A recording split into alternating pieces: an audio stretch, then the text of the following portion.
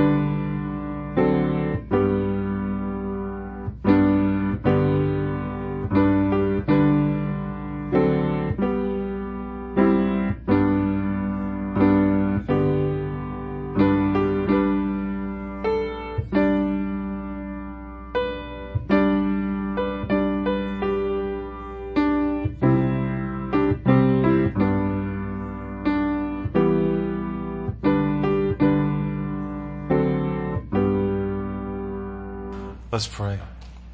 Father, we praise you for your name, God, for your glory, for your works from creation to redemption.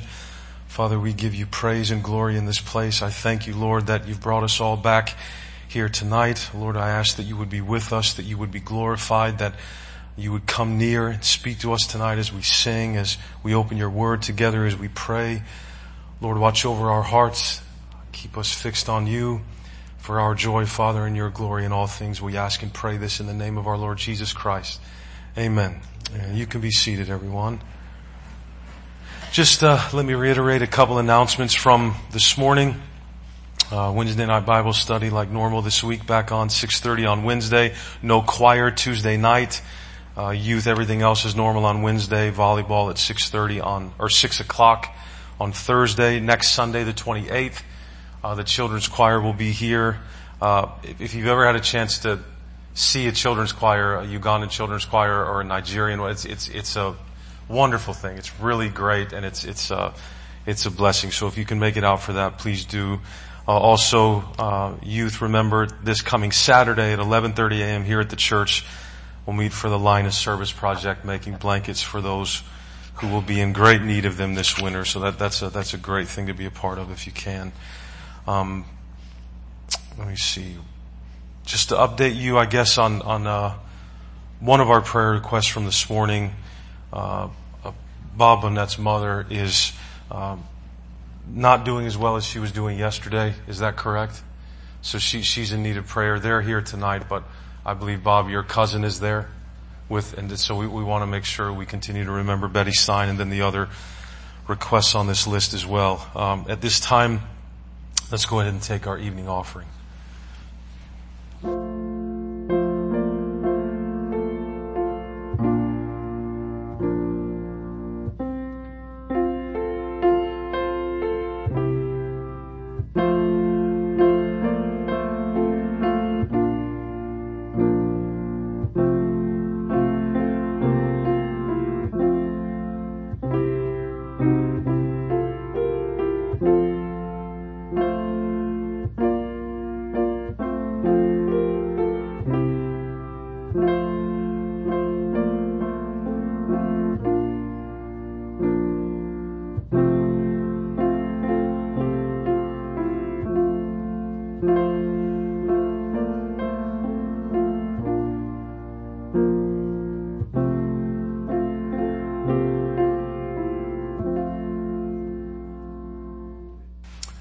you, gentlemen. Let's pray. Father, we praise you for what you provide for us at all times and all things, personally in our families, Father, and for our church. Lord, I pray that you would be glorified through this offering, that it would be used for what you intended to be used for, to expand the influence of your name all over the world from our community out, and provide for our needs. Father, we thank you and praise you for it, and ask and pray these things in the name of our Lord Jesus Christ. Amen. Amen. Thank you. Well, I guess it's sermon time already. Always Sunday nights, we get right to it, don't we? I did want to let you all know, we're going to take summer's a little different here, and I know that you're used to that, and that's fine. I'm getting used to that also. I didn't mean anything by that. I know I've talked a lot about starting Genesis. We are starting Genesis, God willing, on Sunday evening, September the 8th. From now until then, we miss 2 more Sunday nights. In my own head, I'd rather not start Genesis and then stop, and then so we'll pick it up in September. I hope that's all right. What I thought we'd do from now until then, however, is look at some of the parables of Jesus. These are always, everything in the Word is always relevant, always powerful, always wonderful. And so we'll take this time to look at some of these parables together. Luke 14, where we'll be tonight, ends with some of the most challenging statements Jesus ever made, right? Whoever does not bear his own cross and come after me cannot be my disciple. Any one of you who does not renounce all that he has cannot be my disciple. When I first studied this text that I can remember, I read something in a commentary that just blew my mind. And it said this sentence about this text: all are invited to accept God's grace, but with grace comes demand. With grace comes demand. Is that what Jesus is saying in this text? That yes, grace initially saves you, but if you don't sell out at this level, then you aren't a Christian at all, because grace comes with demand, which, again, by definition then, isn't grace at all. It looks like grace on the front end, but really what actually ends up saving us is our commitment to Jesus, whether or not we meet the demand that grace makes. Again, that's the option. So really, by the time you get to Luke 14, in the flow of Luke, even though Jesus has deliberately taught so far in this book that he has come with good news for the poor, liberty, to give liberty to the captives, to set free those who are oppressed, he's now saying something completely different. Only those with the strength, the commitment, the moxie to be sold out enough will actually be saved. Is that what Jesus is saying in this text? How do we make sense of this? Context. And the parables here show us the way. In Matthew 13, Jesus quoted the Psalms to show what was happening when he spoke in these stories called parables. Jesus was revealing things that had been hidden about God since the foundation of the world. So parables aren't necessarily clever stories to reveal an ethic or a teaching. They aren't even to make heavenly things more understandable. When you really look at the words of Jesus, they reveal the truth about God that had been hidden until Jesus finally arrived, revealing everything.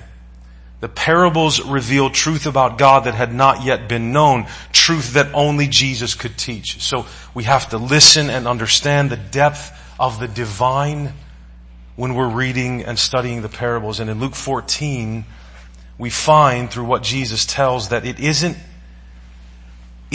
commitment that is the mark of those who belong to Jesus. Even though those that belong to him are committed to him, it isn't commitment that is the mark of those who really belong to Jesus. It's grace-driven humility. So let me pray for us one more time, and then we'll go to the text together. Father, I thank you again for tonight. I thank you for your word. Lord, please overshadow me. Help me preach the text preach what you breathed into it, not what I wanted to say, Father. So I need your help tonight. Be with me. Father, watch over everyone who's here tonight as they listen. May we understand your book. I ask and pray these things in the name of Jesus Christ. Amen. Let me start at verse 1 of chapter 14 in Luke. One Sabbath, when he went to dine at the house of a ruler of the Pharisees, they were watching him carefully. Now this is the third and the last dinner in Luke at a Pharisee's home. You would think by now that they have learned not to invite Jesus to things. Okay? Because he's just going to do what Jesus does. He's going to make fools of them. But pride is stronger than sense. Verse 2, and behold, there was a man before him who had dropsy, edema here, a swelling in the body due mainly to water retention. In the Greco-Roman world, dropsy was seen almost exclusively as the consequence of gluttony. People were even called dropsies in a derogatory way. So this man is we can assume already, to some degree at least by this crowd, looked down upon. Verse 3, and Jesus responded to the lawyers and Pharisees saying, is it lawful to heal on the Sabbath or not? But they remained silent. Then he took him and healed him and sent him away. So the answer is it lawful? Yes, it is. Jesus is doing nothing wrong here. And he said to them, which of you, having a son or an ox that has fallen into a well on a Sabbath day, will not immediately pull him out? So Jesus is continuing to expose the hypocrisy of the rules they've made, the additional rules they've made. Verse 7, now he told a parable to those who were invited. So that's his audience, that's his target group. When he noticed how they chose the places of honor, saying to them, when you are invited by someone to a wedding feast, do not sit down in a place of honor, lest someone more distinguished than you be invited by him. And he who invited you both will come and say to you, give your place to this person, and then you will begin with shame to take the lowest place. But when you are invited, go and sit in the lowest place, so that when your host comes, he may say to you, friend, move up higher. Then you will be honored in the presence of all who sit at table with you. For everyone who exalts himself will be humbled, and he who humbles himself will be exalted. 12 times in this passage, Jesus will use the word invited. Invitation then is central to this text. Invitation is central to this text. For these Pharisees, their whole approach to those who belong at table in the kingdom of God is based on earning your invitation. What we're going to find is that their social lives revealed their theology. When they all gathered in this home, they chose the places of honor around the other Pharisees' table because that's what they believed they deserved. Their whole approach to God and salvation and the kingdom was that surely they belonged at the table. They had a place there, and not just any place at the table, but a place of honor. And Jesus confronts their pride with a parable.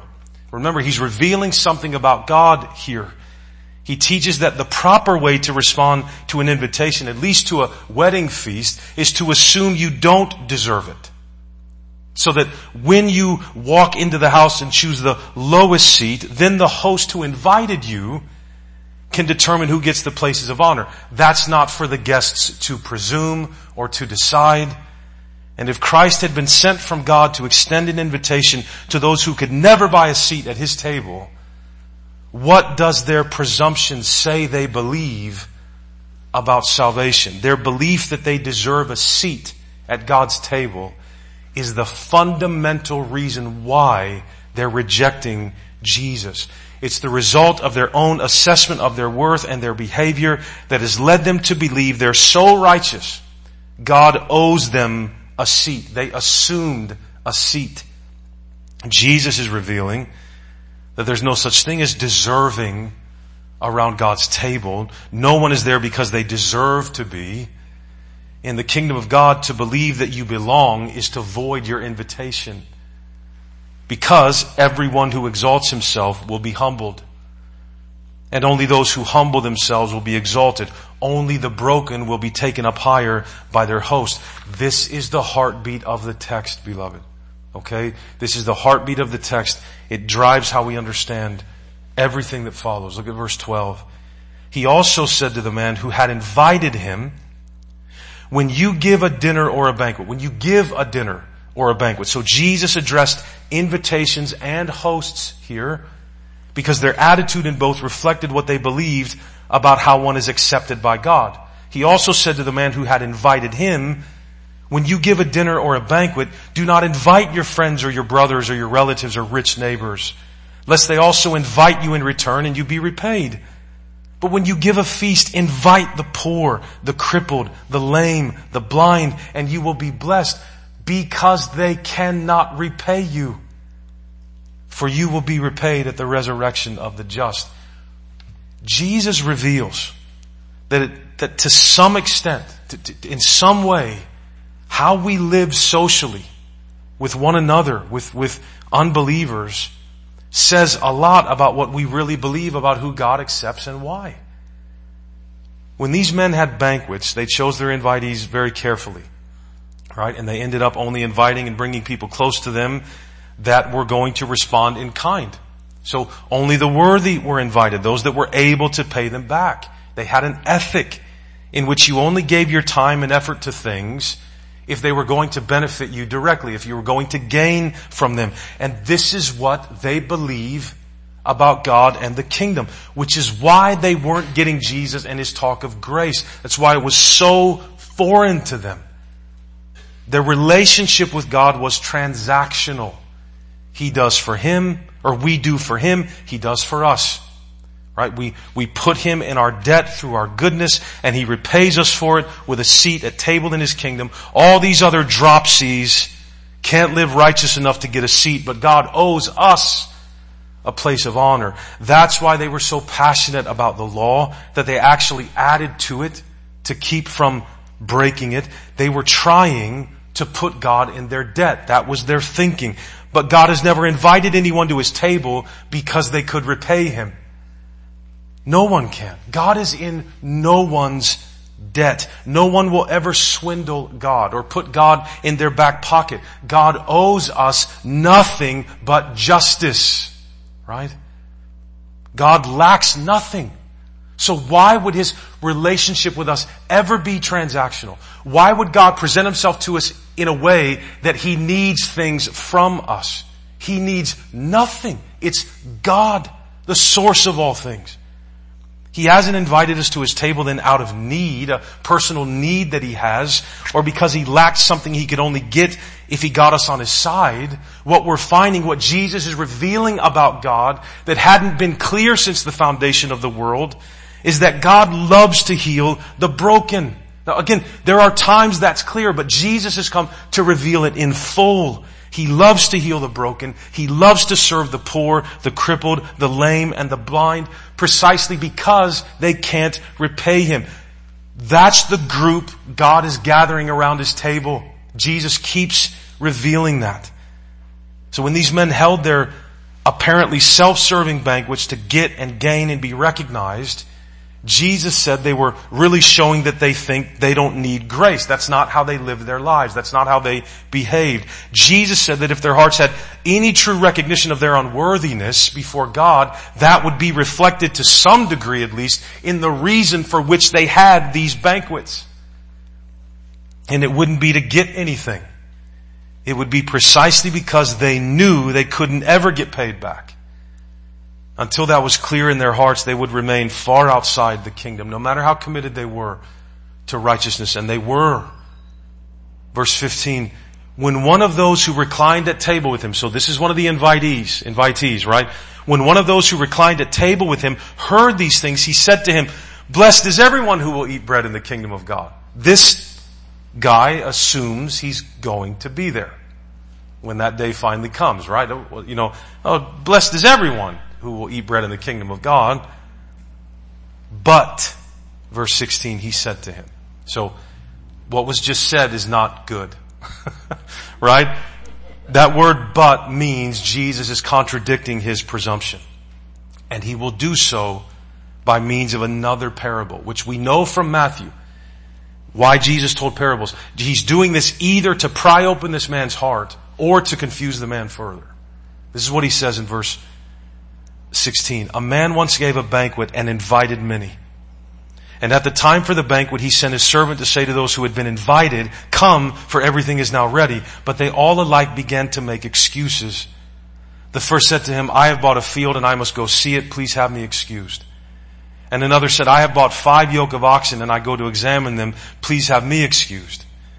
And another said, I have married a wife and therefore I cannot come. That just makes me laugh.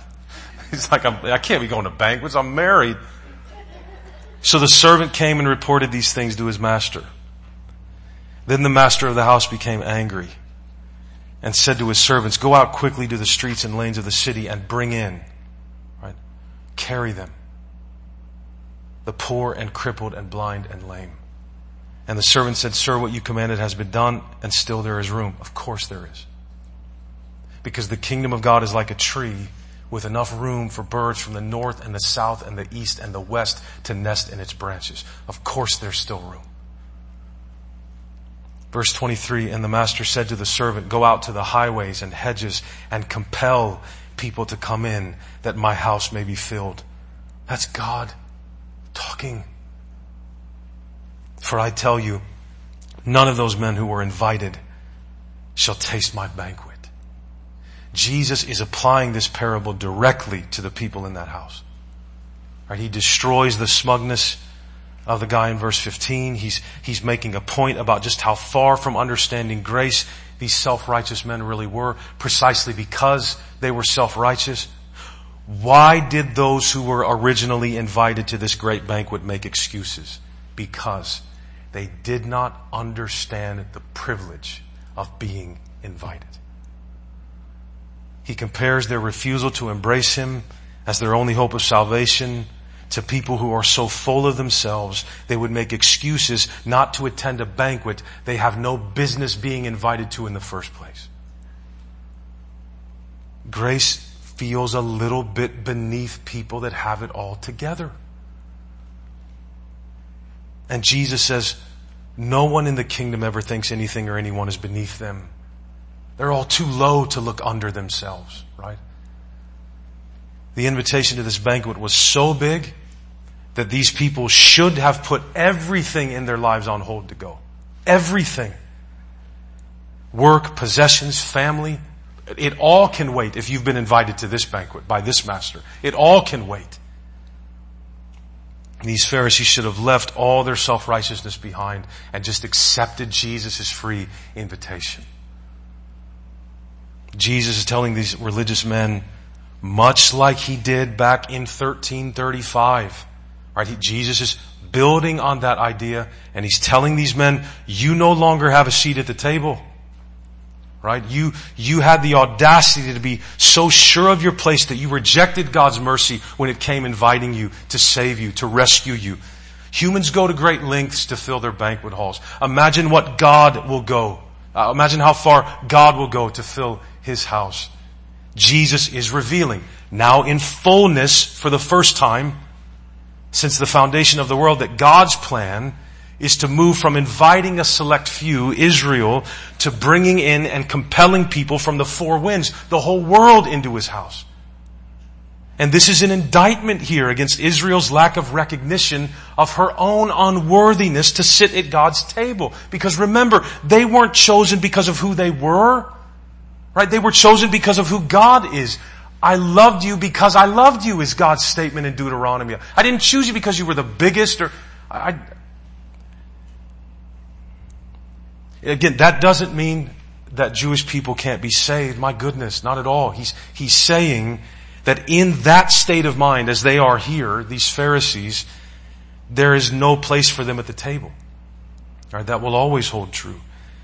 It turns out then, if you take your eyes up quickly to 13:28 to 29, when Jesus was talking, it turns out that the workers of iniquity who are left out of the banquet are the ones who were outwardly moral. The ones who were so sure they were invited. And now we're starting to get some context for those tougher verses to come. All these men had spiritual dropsy. Do you see it? Right? Nothing Jesus does is random or happenstance. Every miracle is tied very intricately to what's going on around it and what Jesus is saying. And all these men have spiritual dropsy. They're so swollen and bloated with love and honor for themselves. It was palpable to Jesus.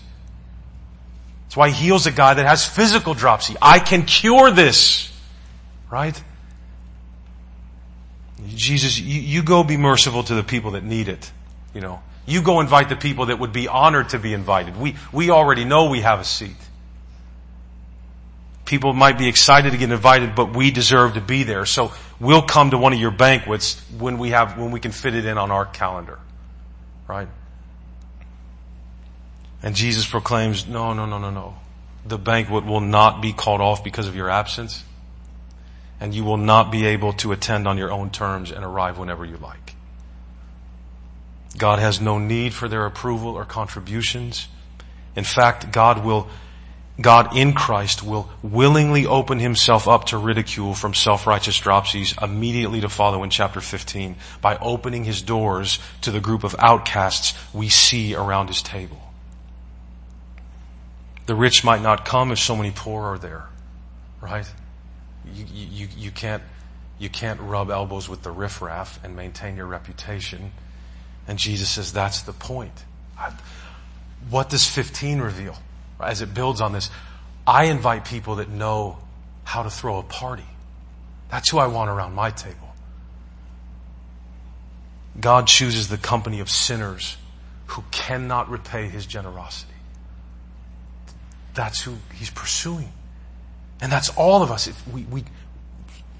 Sometimes we don't see ourselves that way. And that is the context, beloved, in which we find these next verses about the cost of following Jesus. We're meant to read verses 25 to 33 with this idea very clear in our minds that everyone who exalts themselves will be humbled and everyone who humbles themselves will be exalted. Remember? We're meant to come into verses 25 to 33 remembering that we've been invited to a banquet at which we have no business being, so we should let everything else go, no matter what it is, in order to attend. Verse 25, now great crowds accompanied him. Jesus Christ would never have passed a church planter assessment. Nobody would have ever picked him. No church organization would have ever said, this guy can get things done. Right? Practically every time he talked, people left. Right? So now great crowds accompanied him.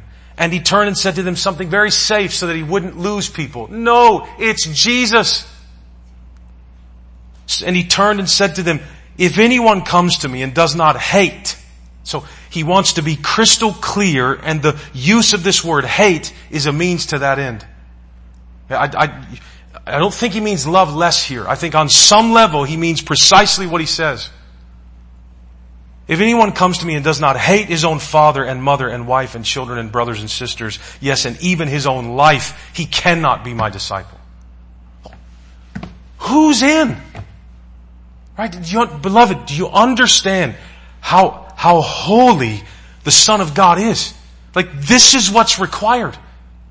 Whoever does not bear his own cross and come after me cannot be my disciple. Jesus, what are you doing? You don't say that when great crowds are around. Everybody's going to leave. But if we've been listening and watching, of course he would say this when great crowds are around. Jesus is very particular about who he wants around his table.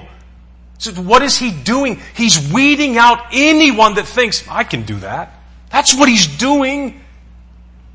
Verse 28, for which of you desiring to build a tower does not first sit down and count the cost whether he has enough to complete it? He's such a masterful teacher. 29. Otherwise, when he has laid a foundation and is not able to finish, all who see it begin to mock him, saying, this man began to build and was not able to finish. Or what king, going out to encounter another king in war, will not sit down first and deliberate whether he is able with 10,000 to meet him who comes against him with 20,000? And if not, while the other is yet a great way off, he sends a delegation and asks for terms of peace. So therefore, any one of you who does not renounce all that he has cannot be my disciple. Now, often this section is presented to us in isolation. Right? You just hear it as a statement that comes outside of its context. What have we, since I was a boy, What do we normally hear with this text? That, look, we all need to get more serious about following Jesus. Get more committed, make more sacrifices, bear your own cross. There is something to be said here. We won't get into it tonight. We do have to be mindful of Jesus speaking to Israel directly. That's an element here. But this is still for all of us to hear. But that's normally what we hear. That, which again, how are we going to balance that, so to speak? We hate that word, or I do, but how do we balance that with believe and you'll be saved? Wait a minute, which is it? Is it believe and you're saved, or is it you bear your own cross and you die and you hate everything and your own life? And which is it? Those are the questions the text forces us to ask. Do we really think now, after what we've read, and if we were going all the way through Luke, I think it would hit a little bit harder. Do we really think now that the point of being a disciple is to prove through our commitment that we are worth Jesus' investment? Does that jive with what we've just read about who Jesus invites and why? That sounds more like a recipe to become a Pharisee to me. But in light of the whole text, it's there. What is the cost of following Jesus? Because there is a cost and we must weigh it out. What do I really have to renounce? What's so hard to renounce? Right? What is it that I need to make sure I'm ready to let go of if I want to follow Jesus? Beloved, my pride, my sense of deserving, my sense of demanding that I get repaid. This is our life. Right? This is our life. Let go of all the things in which I find reasons for God to accept me. You know, I've done well with this, I've done well with that, I'm committed with this, I'm committed with that. We are bloated by love for ourselves. That, I think, is what keeps us so far from the kingdom when it does. And only Jesus can heal us. We're so bloated with pride and our grace-rejecting natures that we would discard an invitation to a banquet at which we have zero business being. Right? And Jesus knows who we are. He knows that the hardest thing for us to do is to not commit to being better people. We can all keep rules if we want to badly enough to some degree. That's not how you get saved. No matter what can be said, we know that's not how you get saved. Or stay saved. So Jesus knows that the real fight is in here. It's me. That there's nothing harder to renounce in this world than our self-centeredness and our self-reliance. Adam's sin. Just thinking through Genesis and trying to understand it, remember, Eve ate the fruit first. Why are we not cursed with Eve's sin? Right? Romans 5, we inherit from Adam, his rebellion, his sin nature. Why? He ate it second. I don't think Adam's sin necessarily was eating the fruit. And I want to be very careful here. I think Adam wanted to self-identify. I think in Eve's thoughts about the fruit, you're seeing what was really the issue there. Right? It looks good to me. Right? I think it looks good. I think it's fine. Right? I think it would make me wise. Right? A complete, horrible, rebellious separation from their Creator and their Father. No, I know what's good for me. Right? I know what I can do. I know what will make me. Right? It's all self-identification. That's where I think that's the fight that's in us since the garden. Right? And I think God puts up maybe 2 flaming swords so that we can't go back and take of the tree of life and eat. Because we're going to be trying to. And God says, no, I'm not going to let you back in here like that. You're not going to take of the tree of life and eat it and gain eternal life you're not going to do that. So I think maybe the core of our rebellion is right here. That's why I think the hardest thing to renounce is not other things, especially when I can be served by renouncing them. What must be renounced in this text in order to sit down at table in the kingdom of God is the idea that we deserve or could ever earn a seat there. That is the context of when and why Jesus says these things. That's what I think keeps us from being real disciples. Again, beloved, when we talk about grace, it is not that means nothing matters. No. I think what keeps us from being the disciples Jesus desires for us to be is we neglect our desperate need for pure grace. We are still trying to do something, some of it in our own strength, and we are just always cutting ourselves off at the knees. Right? And again, is there anything harder to convince us of than it might be me? I might be the reason I'm not glorifying Him with my life. It might be me. You've heard me use this phrase before. I love it so much. The kingdom of God is not for the little engine that could. It's for the train wreck that can't. That is why the self-righteous glory hogs who love themselves and their rule keeping and commitment will miss the kingdom of God by an eternal mile. That is why these passionately religious men, unless they repent, will miss it. They realize it isn't they realize what Jesus is saying. They realize, you're saying that it's not about commitment, it's about grace and mercy, and they want nothing to do with it. Why? Because they have dropsy spiritually. They're full of themselves. They're swollen with it. If Jesus would have come saying, now you need to do this and this and this and God will accept you, they wouldn't have crucified Him. They would have revered Him. But instead He came eating and drinking with tax collectors and sinners. Healing and loving. Right? He made the kingdom about God's mercy rather than their works, and they killed Him for that. He put egg on their face all the time, and they hated Him for it. The kingdom requires verse 11, right? Count the cost of verse 11. Count the cost of that. Because we're too bloated to heal ourselves. It's the humbling effect Jesus has in our lives that is going to mark us as His own in a way that nothing else would. 34. Salt is good, but if salt has lost its taste, how shall its saltiness be restored? It is of no use either for the soil or for the manure pile. It is thrown away. He who has ears to hear, let him hear.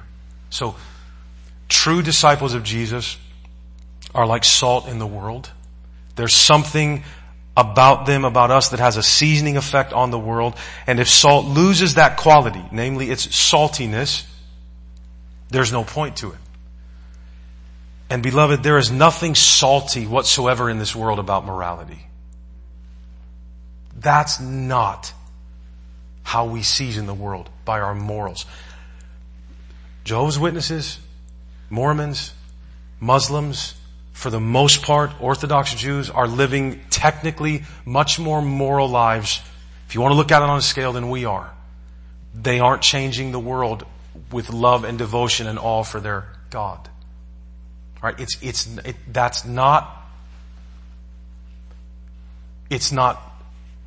There's no flavor in it to the world. There's no flavor in it. If Jesus meant here that by your commitment level or your morality, you would distinguish yourself as the people of God in the world, He would have been a Pharisee. They did it better than anybody ever has. Right? Well, no, I'm not going to say that because it's not true. Never mind.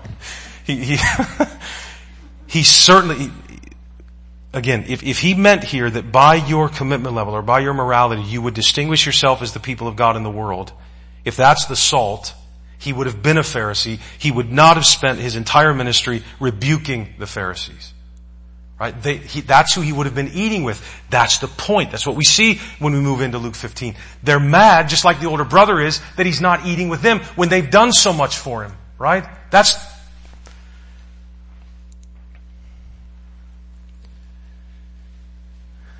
Nothing is as salty to the world, however, as the kind of humility that comes from knowing we don't deserve what we have in Jesus. Now that's salty, right? That's different. That has flavor. Again, that doesn't mean so be as loose morally as you can. No, that's not the point. Not the point. One thing is salty enough to mark us off as truly belonging to Jesus in a world full of people filled with themselves, in a world full of dropsies. Grace-driven humility. Our entire outlook towards others changes in a palpable, tangible way when we genuinely believe we have no business at the banquet where we are now feasting and will feast for all eternity. That puts the season back in our salt, beloved. We've been invited to recline at table in the kingdom of God, and we do not deserve it. That is the basis of true Christian living. The whole idea of behaving based on what we believe we deserve is antithetical to the gospel of the kingdom and will keep us more than anything else from being the disciples we've been called to be. We deserve to be left outside. We deserve to be left outside. And we've been given a place of honor. We've been moved up by the grace of the Father. That's meant to crush us, right? It's not a passing thought. It's not for the rear view mirror. Beloved, this is everything. What is it that my mouth is allowed to open the word and preach it every week? This mouth, this man allowed to stand in front of you. How can we come into this place? How can we take of the elements that signify the body and blood of Jesus? How is this even allowed? How's it even allowed? It's amazing. It's amazing. That's what it means to follow Jesus, to be crushed that He might be exalted. Have we counted the cost of that? Right? Again, it's Christ and Him crucified, not me and me improved. So when I read the text, don't go to you right away. Do some work with the text. What is Jesus saying? What's happening? What's going on around it? Where are the things going? Right? This is a feast. This is a feast for you, beloved, this book. This is why it's so hard to follow Jesus. Because it's all built on grace. That's what makes it so hard. Humans love to be told, tell me what I need to do and I'll do it. That's a very good feeling when you complete a task you were given. Well, that's not the way this works. It's what everyone actually wants to avoid is grace, because we're all bloated by pride. It's through our lives. It will show up, at least to some degree, in our social patterns that we will reflect or cloud the fact that we've been freely invited and accepted by the Father through Jesus Christ. It is not a badge of honor for you if sinners would not feel welcome at your table. We take pride in that. It's antichrist. It is not Christ-like. It's nothing to do with condoning sin. Jesus didn't condone anyone's sin. He died for it. So when you see Him eating with tax collectors and sinners, the first thing we should realize is, it's not automatically compromise or condoning sin to eat with sinners. Right? We're so worried about what? Protecting our reputation that we can't be like Jesus. And we'll pat ourselves on the back for that. How are you the most holy human being that ever lived, and the self-righteous hated you, and the dregs couldn't wait to be around you? See, that isn't antithetical to holiness, is it? It's indicative of it.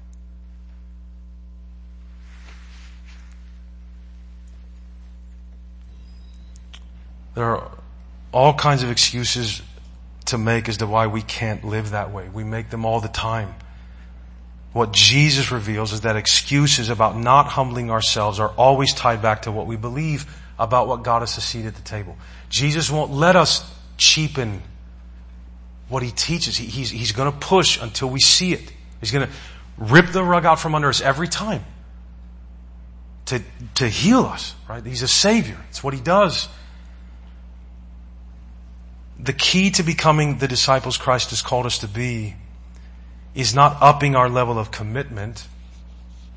It's not becoming so righteous that we can't associate with sinners, but realizing more and more the grace that has been poured out on us in waves in the invitation to take a seat at the King's table when we were too poor, crippled, blind, and lame in our hearts to have ever earned our seat on our own.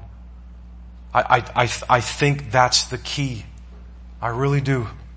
If God required a certain level of commitment and sacrifice and seriousness and ability in order to accept anyone, then He's been selling the poor and the bankrupt, physically and spiritually, a rotten bill of goods by pretending that you were actually saved by grace. Jesus isn't after more work here. Right? That's not the way. He doesn't push like that. He gives us His Spirit. We saw this morning. The Spirit works, right? As long as we keep in step with Him, He works. Jesus is after a brokenness. He's trying to tear people down. He's not challenging them. He's trying to tear them down. He's after more work here. He's after a brokenness within and towards others that reflects a genuine self-awareness about what really saves us. I don't know that we will ever be more Christ-like or ever more clearly reflect the heart of God than when our homes and our tables are open, especially to those that could never pay us back. We need seasoned by grace to be disciples. So the key to obedience is not willpower, it's faith. When Jesus calls us to renounce all that we have, it's a way of saying renounce everything you cling to that makes you think you don't need grace, that makes you presume or assume a seat at my table. Let go of it all. Families, if that's what it is, possessions. In the souls of those with spiritual dropsy, these things become a means of serving ourselves, a means of believing that we're righteous enough. And Jesus says, humble yourself, sit down, and enjoy this banquet. The Son of Man did not come to be served, but to serve. Remember Peter in John, you will never wash me. If I don't wash you, you'll have no part with me. I will wash your feet. The Son of God will stoop down and wash our feet, or we have no part with Him. None, beloved, none. So there are people who actually believe that with grace comes demand. They believe it enough to put it in a commentary, right? So, which means, again, just set it aside for a second. That means if you put that in print, okay, if you live by that, then you have to like what you see in the mirror. I mean, in other words, we talked about that just very briefly this morning. Okay, all right, but do you live up to the standards you create? Do you sleep peacefully at night? Revelation 19:9. Blessed are those who are invited to the wedding supper of the Lamb. Yes, because no one deserves to be there. The invitation that has gone out into the world is the proof. That invitation is the proof that God finds us all, because that's who He's inviting. Poor and crippled and blind and lame. And that's the best news there is, because that's precisely the tribe He wants around His table. Right, that's what we have to die. I think that's where we have to die. Like people say something like, you're into Jesus, what, do you need a crutch? No, man, I need two, and I need a wheelchair, and I need medicine, and I need an IV, and I need rehab. Like I am so, now, I can say that from the pulpit. I would have a lot more peace in my life if I actually believed that. Okay, I'm saying, I think this is the tribe He wants around His table. And there's still room tonight. And beloved, the room that still exists around God's table right now, that's the foundation of our mission. There's still room around the table. It's why Moundsville Baptist Church exists, beloved. Did you know that? That's not Tony Romano's vision for us. It's the Lamb's vision for His church throughout all time, period. There's still room at the table. Compel them to come in. Compel them. Beg. God means to bring broken people near. So we don't have to start weighing out, well, who gets our time? And just compel. God means to bring broken people near, give them honor, make them whole with His grace in Christ Jesus. Jesus means to be revealed in our lives through grace-driven humility that renounces anything other than Him as the means of salvation. So let our whole lives be seasoned by grace. The saltiness of Christianity in the world depends completely on the recognition of God's undeserved grace towards us in Christ. And once we realize that we don't deserve what we have, we'll be much slower to withhold grace from anybody else. Right? No matter how wicked they are. And look, and the world is nasty wicked. Like, it's nasty out there. That's why we're here. Right? We're called to it. There's room around the table. So let us know Christ. Let us humble ourselves by grace through faith and be the flavor of grace in this world as the disciples of Jesus Christ. All right. Linda's going to come and we'll sing a closing hymn together. I'll be down front. If any of you need to come and pray for any reason, I'll be here. Let me pray. Father, I thank you for inviting us to your table. Lord, I pray that we would, through the Word, by your Spirit, gain an increasing sense of what it is to be invited. Lord, we need this. I need this. I think this is one of the easiest things to forget. So Lord, cure us of our dropsy. Speak to us. Conform us to the image of your Son. See it done, Father. We know you will, and we ask and pray these things in the name of Jesus Christ. Amen.